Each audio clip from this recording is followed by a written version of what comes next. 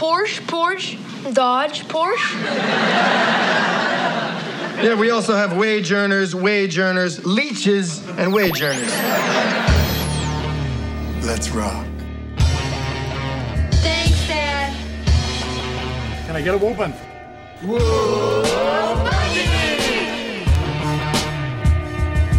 No Man presents, live from the nudie bar, the Married with Children podcast.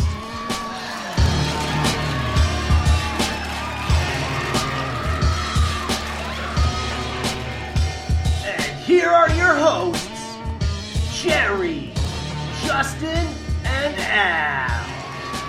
Welcome to episode 16 of the Married with Children podcast. This is Al, and I am joined by the guy who is serving Justin hand and foot for some reason. I don't know why. Jerry, what's up, Jerry? I can't talk to you right now. Justin, do you need anything else? Are you comfortable? Would you like a pillow, orange juice, maybe? Maybe a Tangwich. Weird. And, yep, you heard him, guys. I am also joined by the guy who stole $1 million in bonds, Justin. What's up, buddy? Guys, if the connection's a little odd tonight, I am podcasting out of Canada. I can't be with you guys tonight in person, but, yeah. Wow, this is just a very odd situation we're dealing with. Okay, I don't know what this is all about, but, yeah, guys, so here we are. We are reviewing If I Were a Rich Man. Al is suspected of stealing from Steve's bank. This episode aired on October 4th, 1987. It is the third episode of Season 2, Married with Children. Peg, kids, time to torture me. I'm home. Let's hear the pitter-patter of little feet, the thrusting of greedy little hands. What's this? Dear Al, the kids are spending the night someplace, and I'm going out for a few hours. Peggy. This episode starts off great because Al has like one of the best lines. I mean, this is memorable. This is one of those kind of lines where you cannot hear it and not chuckle no matter what mood you're in. Got the whole house to myself. It's like I died and went to hell. Like classic Al. Yeah, that's classic Al. That's the good stuff, man. You know that we're already getting into the golden years once you start an episode off like that. And classic Peggy, she left him dinner, and it's a can of soup and OJ. Yeah, remember in 16 Years and What Do You Get? She said, "Would you like soup for work tomorrow?" And he goes, "Nah, last time I cut my hand on the can." Like, she literally hands him a can of soup, and that's his lunch. Peg was supposed to be at a Tupperware party at the Zimmermans, but the video store was all out of X-rated tapes, so nobody was into it, and they kind of just... Well, I don't know if you've ever been to a Tupperware party, Alex, but let me tell you, without those tapes, it is so boring. Yeah. How come they don't just take Steve's advice and go on their lunch break to the video store for X-rated tapes? Because none of them work. They don't work in the Newmarket Mall, I guess. Yeah, it's not as easy for them. You know, Al, since the kids are both gone, I was thinking maybe we could fool around. Peg, if we do that now, your birthday just won't be special. Come on, honey. I gotta say no. But here's an idea. Get me some chips. Gotta say no. But how about this? Sex for potato chips. I gotta say no. I'll give you $5. Well, what the hell? This'll last longer than sex, anyhow. So, because of that, I want to say point to Al. Al gets a point. He averted sex. Oh, yeah. You're right. Yeah, he there was no, like, wavering. There was no chance she was getting it off him that day. Yeah. Oh, guess what? You know Billy's dad? You know, the one who goes through his own garbage? There's a that's kind of weird to say. Maybe he's looking for a love letter that his wife might have gotten from another man, or a joint roach from his son smoking pot. I don't know. It's funny because, like, to say that guy goes through his garbage to me means that it's more than just, hey, that guy was out digging in his garbage that one time. You know, it sounds like Right. like he's always going through his garbage. What's weirder is why does he wait till he brings the garbage outside to go through it? Like, if the whole neighborhood knows and his family knows he does it, he should just do it inside since they already know. Yeah, do it in the kitchen or in the garage, you know, wherever it goes before it's public. You know, we all learned down the road that Al Bundy eats your garbage, you know. Oh, jeez. But he argues that half a potato is not garbage. How do you know a Frenchman's been in your backyard? I am French, okay? Your garbage cans are empty and your dog's pregnant. Didn't I just say I was French? Oh, well, that's weird. I just made a weird connection joke to our next episode, but that's Stand By Me. He said, how do you know that, what was it? Dude, you know what's even weirder about that? You know how, okay, so you were making the joke because the next episode is about Buck getting dog pregnant. Yeah. The guy who played Buck was in Stand By Me. What? Are you serious? I'm dead serious. He was. What in the hell? I would have to look up the name, but when I was looking through his credits, It's not Jerry O'Connell, is it?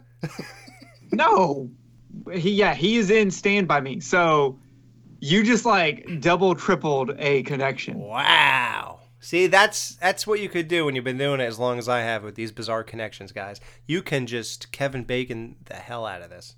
It's great. So this is a legendary episode. Do you know what was mentioned for the first time in Bundy history on this episode? Kelly staying out all night? No. I have no idea. Well, I'll just say I thought you guys might be. Oh! I got it. It's his Dodge. Yeah. He just won a Porsche for being the 15th caller on the radio. Isn't that great? That is the third Porsche on the block. I can't believe our neighborhood. Porsche, Dodge, Porsche. Yeah, we also have wage earners, leeches, and wage earners. Kids, I think it's time to thank your father for bringing home minimum wage. Thanks, Dad. Porsche, Dodge, which doesn't make any sense because we all know that Steve has a Mercedes, so that actually that would play into the idea. Remember how we were discussing if the roads live across the street or... Wait. Why do you think Steve has a Mercedes? Keep your kids away from my Mercedes. Because he does. No, he doesn't have a Mercedes. Didn't he already mention that? No, the from season 1's last episode, Al hits a Mercedes, but it's not his. It's the Japanese people that are there.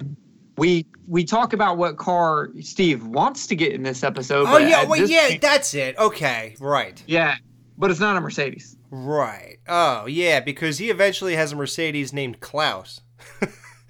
You'll see. It's really weird. So, yeah, the legendary Dodge and another bizarre connection with me and Al Bundy. The same thing with the Chicago Bears. I'm actually a good bowler and stuff. I bowled 300s and things like that. Like, I have all these weird similarities with him, and I actually drive a Dodge.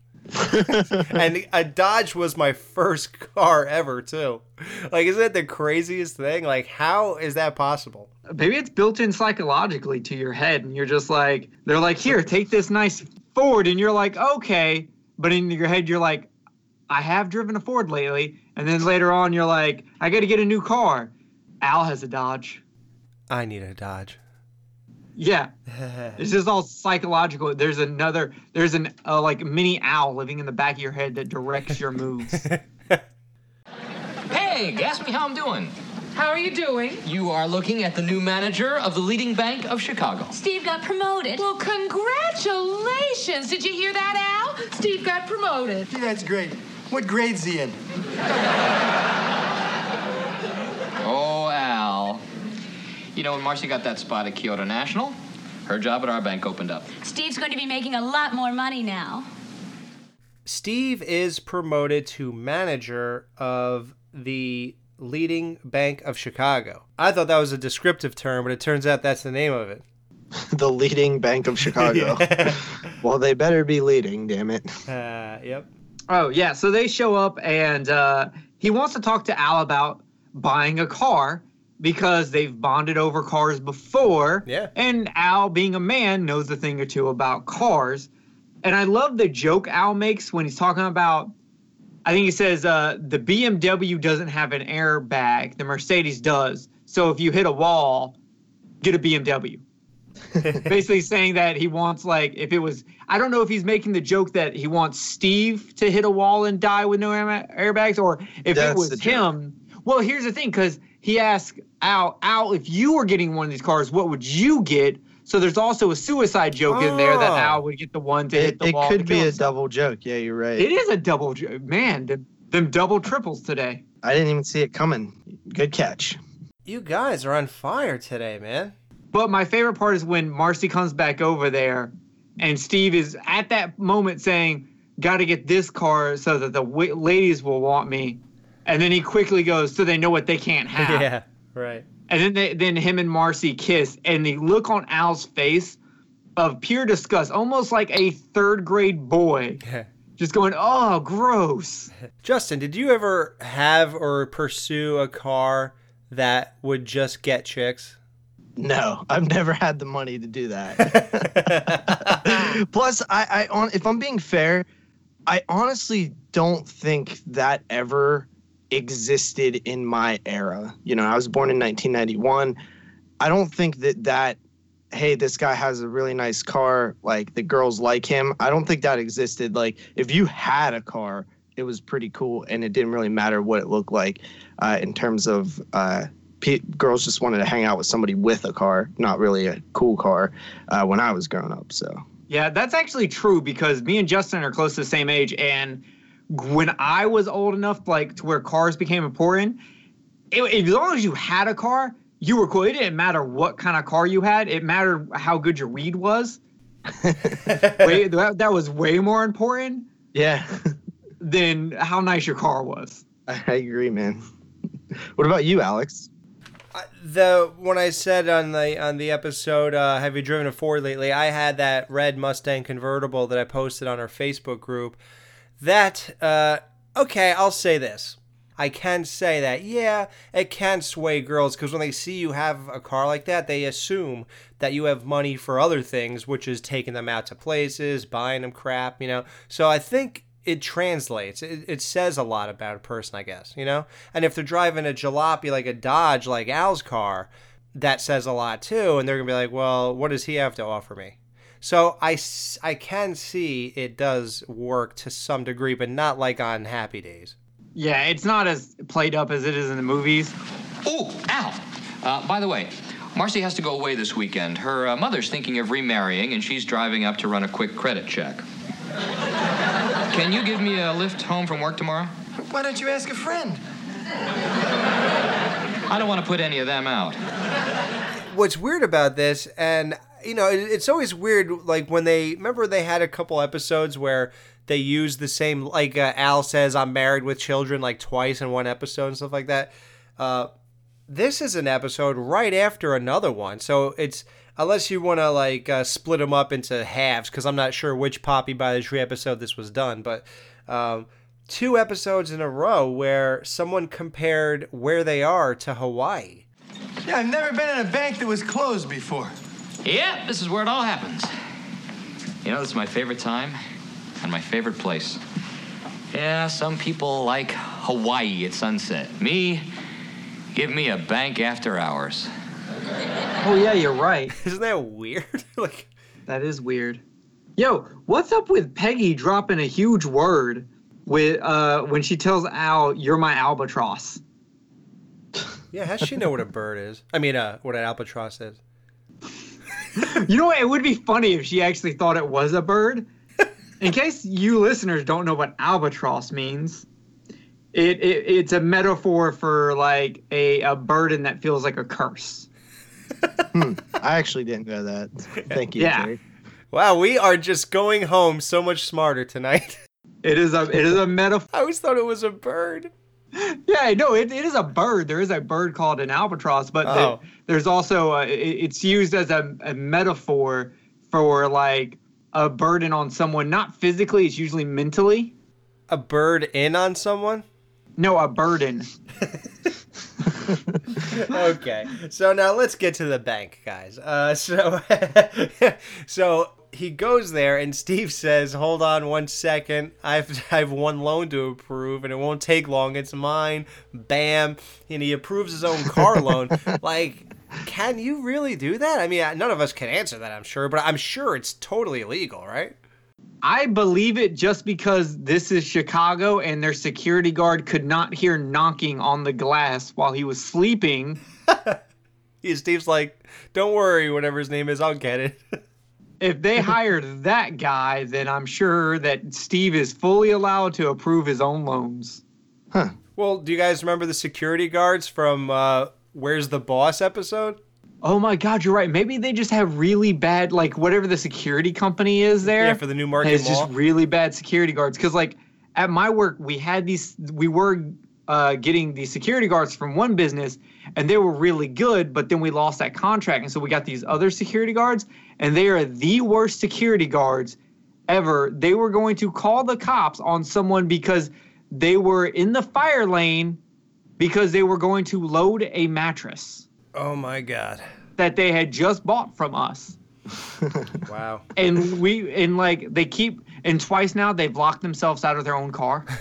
The security car. Twice. In a week. Wow. Yeah, in a week they have locked themselves out of their own car. You know, Justin, that's probably your problem. You should have worked in a bank so you could approve a loan for a new car to get chicks. Yeah, right? That simple as that. That's all you had to do. What do you mean you couldn't afford it? Al? I'm in the vault. Oh.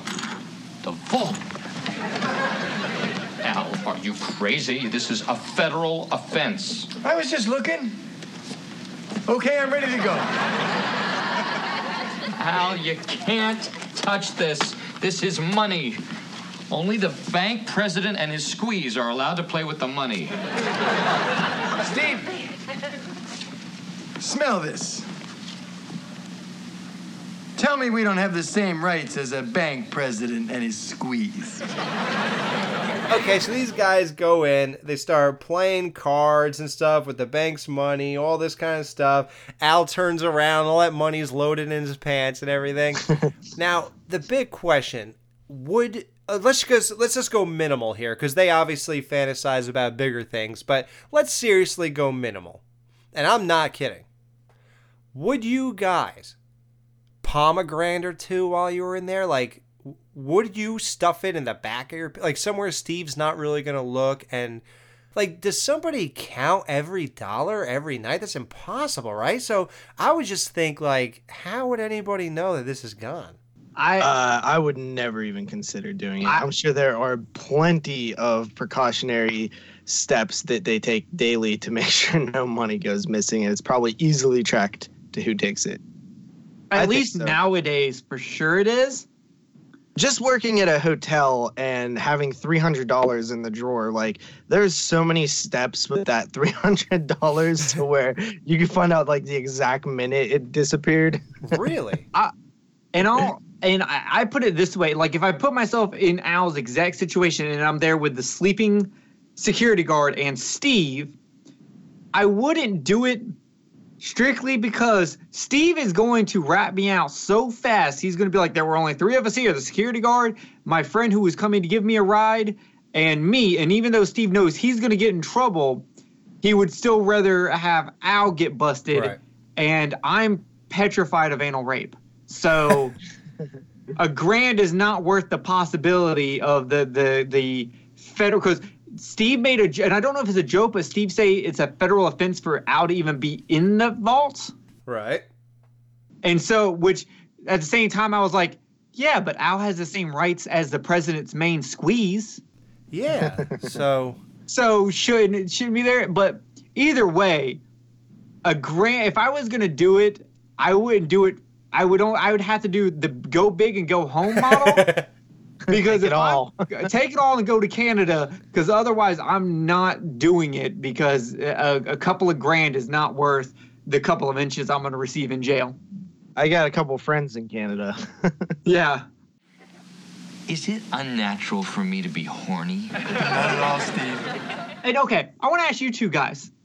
since y'all had a problem with him bringing up him being horny before, did you have a God. problem with him saying, is it wrong for me to feel horny? It's still just as awkward. Yeah, I thought it was awkward. I don't see it as awkward, okay? But on the flip side, when Al was like, they sell BMWs in Canada with hookers dressed as college girls, that's not awkward for you? But the word horny is. Right. So you can entice your friend with things that will make him horny to commit a crime, but he's not allowed to say the word horny? Of course. Yeah, it's like going and picking the urinal right next to the other one, even though there's like 10 open. You go stand right next to the other guy. It's just like, why you do that, bro? Like, second question, are y'all both high right now? Like, no, he's right. He's right about that too. Y'all are crazy. I don't know what you're talking Dude, about. Come on. You're gonna compare a guy saying, Al, I'm horny, what are you gonna do about it? Or I'm horny right now with this money, and I'm alone in a room with you, Al, and I'm horny. That's normal to you. But and it's normal to convince your friend to steal money, go to Canada, get a BMW with hookers that are dressed like college girls? Yes. Because that's like saying, oh man, can you imagine being on the, like, let's just say there was like the Spice Girls or whatever. Just imagine, like, if somebody goes, oh man, wouldn't you love to be in a room with the 5 of them or whatever alone? Like, why would that be weird? But if they said, man, those Spice Girls turn me on. No, that's not wrong either. Right. Wait, okay, so but if I would have said, man, those Spice Girls make me so horny. It's a little weirder, but it's still acceptable. Right. Okay, how is that any different than saying money makes me horny? It's just the way, it's like they're in a room with each other. There's nobody else there except for money. And it's just the way that he says it. He's like, I'm horny right now. Okay, but if me and Alex are in a room alone together watching Spice World for whatever weird reason we're watching it. Yeah. And I looked over and Al was like, Al, is it weird that Scary Spice gets me horny? That would be weird? I'd say, do you want me to leave the room for a little bit and you can take care of this? Because there's something different. Okay, wait. I think you're missing something. There's something different about knowing the state and condition of your mind and penis as opposed to just saying, oh man, whatever I do with her, I don't know what I would do, but it would last 5 seconds. I can tell you that. Like, that is just some kind of like in passing kind of guy talk, but stating your arousal to me is just odd. Like, I don't want to hear about that. What? Because one directly says it and one implies it? I don't know. It's just okay. It's weird, man. Okay, everyone listen to this podcast. In the Married with Children podcast Facebook group. You know everybody's going to agree with us. You have to know that, right? There is some people with their inner Steves in that group. What say I pull the car around back, we load it up, and head for Canada. Where the dollar means something. Call the girls in about 10 years. Can't. Why? I don't exactly know. Come on, Steve. They sell Mercedes in Canada, big ones, and they come with hookers dressed like college girls. Come on, Steve, get some bags. I'll toss out Peg's dry cleaning and we'll make room in the trunk. It's not like we're never going to see the girls again, right? Right. Okay, I'll get the car. If Wyatt wakes up, kill him. Wait a second. Al, this is insane. It's wrong. It's illegal. Oh, that's it. It's illegal. Ah, come on, buddy. We've had our fun. Let's go home. Was he seriously considering this? Because I couldn't tell by his acting and his delivery. I don't know if it's bad acting or not, or what. I feel like both of them are joking. That's what I was saying, but I'm thinking no, dude. I actually think he was considering it just as much as Al was considering cheating on his wife. It's the same kind of situation. They both kind of have the same responses to where they kind of, for lack of a better term, flirt with the idea, but then turn around and not do it. Like, so they flirt with it for like a second. For a split second, they're like, Al is ready to jump this blonde, and for a split second, Steve is ready to steal this money and go on the lam with Al. But then obviously they come to their senses and realize that, that's not something they could do for moral reasons, illegal reasons, whatever. So I don't think it was bad acting. I think he was flirting with the idea for a split second, just like Al was in season 1. But they come to their senses. I think it was one of those times. I could kind of see where you're coming from. That's kind of what I meant when they were like joking about it. Like, I think that there was like a level of like, well, maybe like, and I think anybody would kind of have that brief sort of thoughts like run through your head. Like, could I get away with this? You know what I mean? Well, I just did. I was willing to get anal raped for $2,000. Oh my God. I guess I wasn't thinking that one through. Yeah, you're right. I guess I would either go big or go home. Yeah. Al didn't steal this money, but would the woman you'll eventually marry, would she have stole the money? I mean, if it's most people from my past, then absolutely. I'm just trying to see because Kelly says that if it would have been her husband, he would have stole it. Ooh. Yeah. Because she says my future husband would have done it. Yeah, Kelly. It's weird, that whole family. It's weird, if you think about it. Al has the only sort of moral compass of that entire family, right? I mean, they are just like. Bud calls an 18-year-old and gets a date with her because he has money now, and. See, now that's a good joke. You see, remember how in the last episode I was kind of like wishy-washy with the whole, Coca-Cola, that's me. Chevrolet, that's me. See, to me, that's like still little brother stuff. Like, to me, him calling that girl and saying, remember how you said you wouldn't date me for all the money in the world? Let's test that theory, shall we? Like, that's Bud Bundy.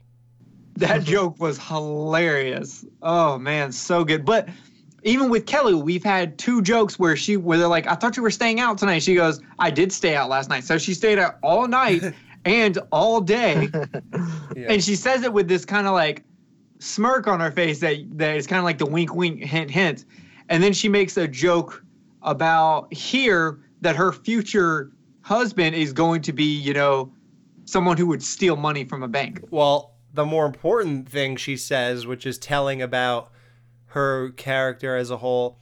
Do you remember who she said she wanted chained to her bed? Oh, it's some like washed out metals guy, right? That no one cares about anymore. A cashmere sweater, a CD player, David Lee Roth chained to my bed. Okay, what's he from? Panther? Wasp? Van Halen. Van Helsing. Okay, I mean. No, he was, dude, when that guy sang, he made every song sound like a party. I mean, he was, there's just some kind of fun that just exuded from him. But, yeah, I mean, yeah, I can't say he's not washed up, but he couldn't have had a worse fate in the world. I mean, especially in terms of what we're doing right now. Like, we're just doing this radio show type thing. It's really just a podcast. And he, actually, if people don't know this, he took over Howard Stern's spot when Howard Stern went to satellite radio. I don't know if anybody knows, because it's different everywhere, but Howard was on a station where he actually broadcast from was 92.3 K-Rock in New York. And that's exactly the seat that David Lee Roth took over. And it is a horrible story about, like, a few months into it, the ratings were so bad and the feedback was so bad. And everything just got really dark really quick. And within months, this is not a joke, they literally told him to stop talking and just read from a newspaper. He actually got on the air and just read the newspaper stories. Like, they wouldn't even, they said, we don't want any of your stories, your personality, nothing. So what you're saying is he should have took the gig on Kelly's bed. Yeah, he'd still be there. No, actually, no, he wouldn't last anywhere he goes, actually. Yeah, forget it. Never mind. I think between Van Halen, the radio, and Kelly's bed, I don't think he has any, he has a very short shelf life. Wow, I think you just dissed him more than I did. Holy shit. Oh, well, I'm just saying the facts at this point. So the whole family somehow. Oh, I guess Al told them all the story about how he was in the bank, and they're all like, "You idiot, you buffoon! I can't believe you didn't take the money." Like Jerry said, Kelly said her future husband would have taken it. All right, Al, there's $1 million missing. Where is it?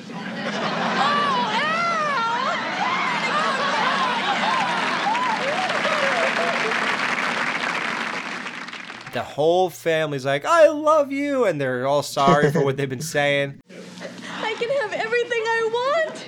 I love my daddy. We all do, dear. Al, you are scum. But he can buy and sell you, buddy. Steve, listen, you know I didn't take it. Now, how could I carry out $1 million? Those security bonds, 10 stinking pieces of paper. You could have put them anywhere while I was out of the vault. Security bonds. Brilliant, Dad. Those are good in Canada, aren't they, Al? And they start, just serving him, rubbing his feet, cooking him food. And boy, does he take advantage. Like, once he says, if a guy did have $1 million, he sure wouldn't share it with someone who wouldn't fix his breakfast.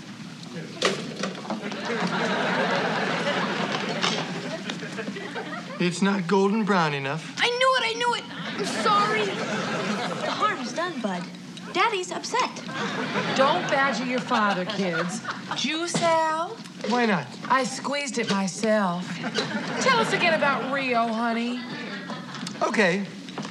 when the whole film like turns and flips and he's sitting there like all proper, like sitting at the table and they're just running around him, serving him, like that is like so Al Bundy, man. Perfect. He even has a napkin tucked into his shirt. Yeah, he's like royalty now. And I do like when Steve does come in and accuse them, not only does Steve like have like the most serious face ever on right now, like his war face, but when he leaves, he says, "I'm going to go drink moderately and pass out." And I was like, whoa, Steve, you're living a little extreme there. You better calm down. Ooh, moderate drinking. This guy's a badass. And I love Peggy's like, if Al says he didn't do it, he didn't do it. And then as soon as Steve leaves, Peggy's like, "Oh, I love you." Yeah. But how about that look on Steve's face when he closed, right before he closed the door? Like, that was good acting, man. And it was even good acting on Katie Seagal's part. Like, you know, Peg, the way she said, if he said he didn't do it, then he didn't do it. Like, everybody, like, kind of, like, dropped the jokey thing for a second and were just serious because it's sort of like a serious matter. And they really played it well. And that's the cool thing about the show, because those little moments are sort of what keep the show grounded amongst all the madness. You know, I mean, would you agree on that? Yeah, 100%. Like, if that wasn't there, the show would just be like Joke Fest, that is just here for comedy, and there's no truth in any of it. Like, you know, you have to have truth in this to work. So I think that's a good dynamic, and that really is what makes the show work. I find it hilarious when Al is describing like Rio to them and talking about cabin boys and just talking about all the things they could do with the money. Like, and Peg even like is singing a song about Rio boys. And the surfer boys, in their tiny little bathing suits, will be riding the waves. Tell me again about their bodies, Al. They're tight, Peg. Young, tight and tan, still glistening from the surf. Okay, do you think it was odd for Al to talk about young, tan, muscular boys? If even to gain what he gained, like, would you talk about that stuff? To your wife. To your wife, would you talk about young cabin boys to your wife? I don't know. I guess it depends on the context. Okay. Alex, you're actually married. Would you talk about cabin boys to get your wife to make you better breakfasts and dinners and get massages and all of that? I don't know. I don't see that. I don't see myself like, it's weird because I feel that it's sort of out of character of even Al to do it, and I know it's there's some comedic value there, and I know he has something to gain, but I mean, the closest I've ever come to even like going there, I guess, with my wife is whenever I really like a guy in a show or a movie or something like, I like Rocky and Arnold Schwarzenegger and Sons of Charlie. Anarchy. Yeah, Jax from Sons of Anarchy. So my wife thinks that I enjoy hearing her say how hot they are. So she does it sometimes to a point where I would normally get mad, but since I really like them, I'm sort of willing to hear anything positive about them. So I just time out. Just accept it. Yeah. You just accept that your wife is talking about how sexy this dirty biker with the abs is to you, and you're just like, you want to get mad, but you're like, damn, she has a point though. No, I don't say that. I just Oh, come on. Don't lie. No, I understand he's good looking. I can tell the difference between a good looking guy and me. But well, speaking of good looking guys, Steve shows back up. Oh God. And Steve says he's gonna kill Al, but if he can't, he's gonna make sure that his boyfriend's bigger than Al's boyfriend. So I do not think Steve could kill Al. We've already seen Al's got hands. Oh yeah. He's got the uppercuts. He's got the uppercuts. I thought we can't say the C word anymore. You know what, Jamie, this is your fault. He's got the uppercuts. He's got the sucker punch. He's got all of that. But Steve could definitely get a bigger boyfriend than Al could. But you're gonna love this. Your bank lost $1 million. Oh,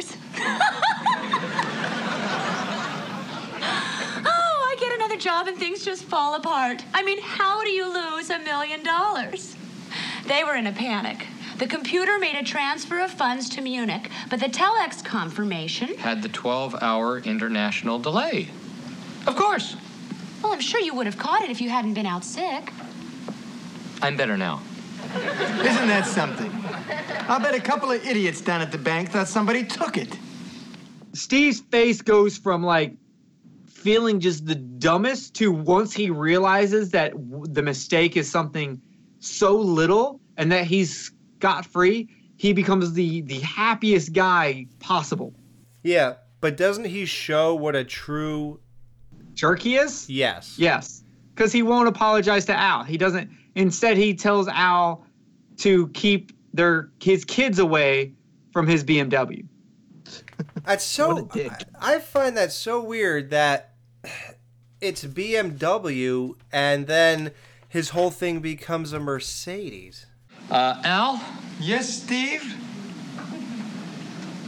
Keep your kids away from my Mercedes. I know they talked a lot about a BMW in this episode because it was a Volvo, a BMW, and a Mercedes. Maybe he did say Mercedes at the end because now he no longer wants to agree with Al. We'd have to go back and check. Yeah, I don't remember the Volvo. I remember that Kelly had to drive a Volvo and Don't Tell Mom the Babysitter's Dead, but I don't remember. No, I only remember it because our past car was a Volvo. And so when I saw that, I was like, Steve, don't get a Volvo. Well, life isn't so bad, is it, kids?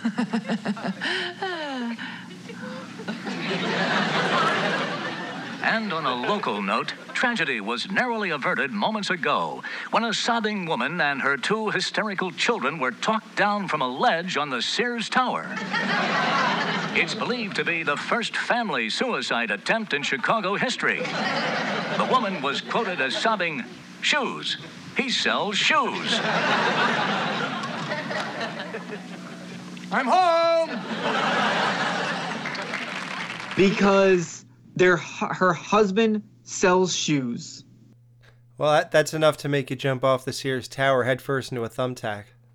Yeah, well, fun part about it is, at the time, the Sears Tower was the tallest building in the world. Wow. And it's local. And yes, and it's local. You don't have to spend a lot of money on gas to kill yourself.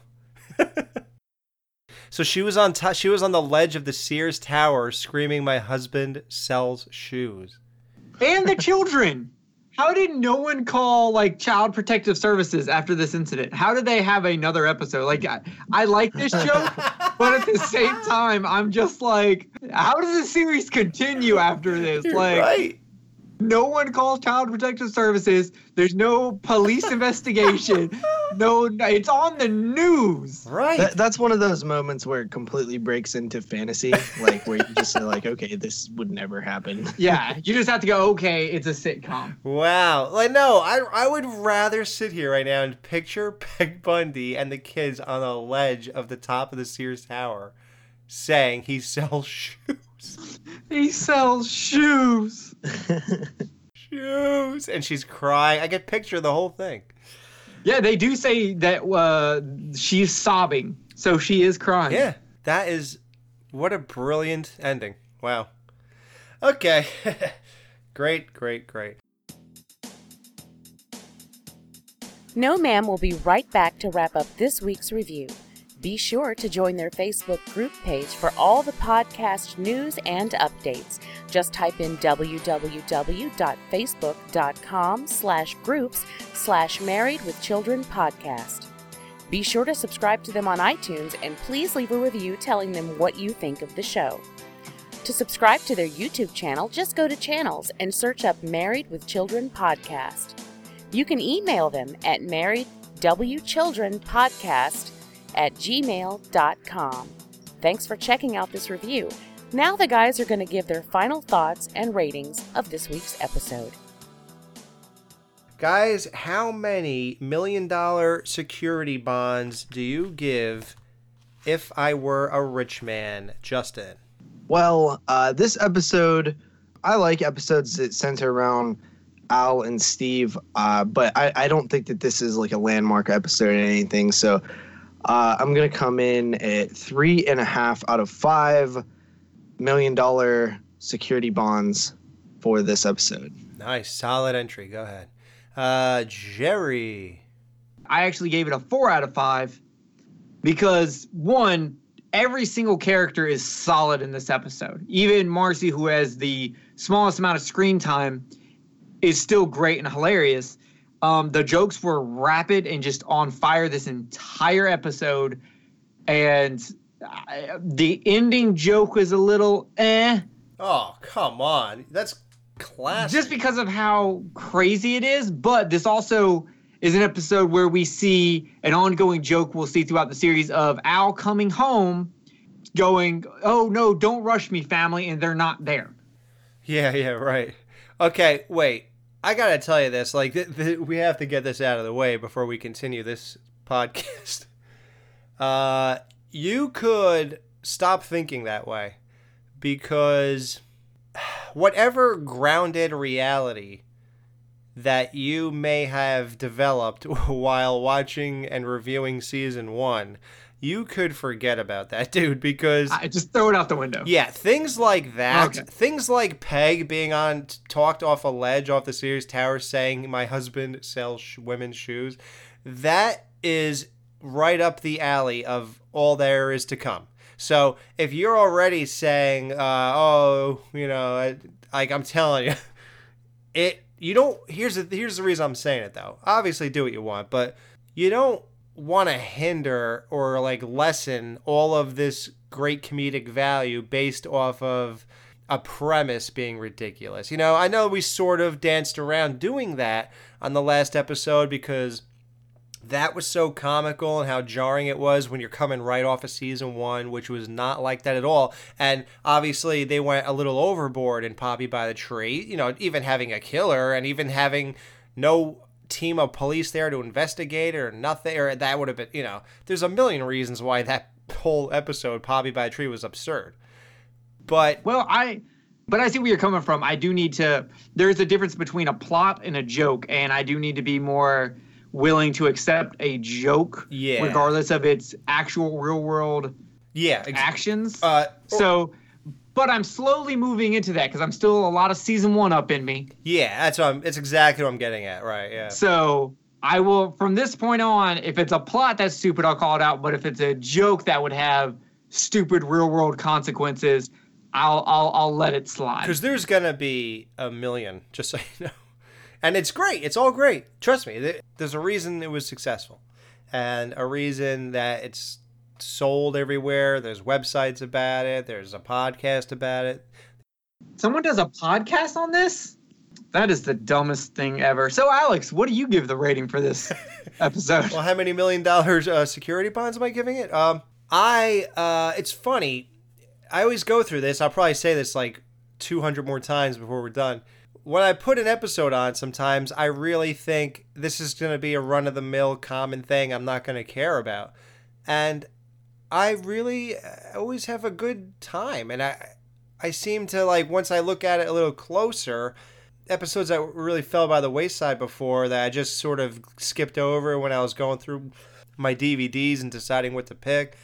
Now that I'm giving them that second chance or fifth, because I probably watched every episode 5 times minimally. But now that I'm doing that, I really have a good time with these things, and I really see them for what they are. So I gotta say, this is a 4 out of 5 to me. I mean, I think it's really, really good. So I'm totally down with If I Were a Rich Man. So, guys, tune in next week when we review Buck Can Do It. Peg insists that Al have Buck neutered. So, guys, I really miss the nudie bar, and I was wondering if I could pay to have you guys flown up to Canada so we can be together again. Well, why would you bring a whole building to Canada? Why don't you? That makes no sense. Well, you have like $1 million or something, right? Like, isn't that enough money to fly back here? I guess so. What the hell? Like, wouldn't that be easier if you just came back? Yeah, it's not like you stole the money or anything.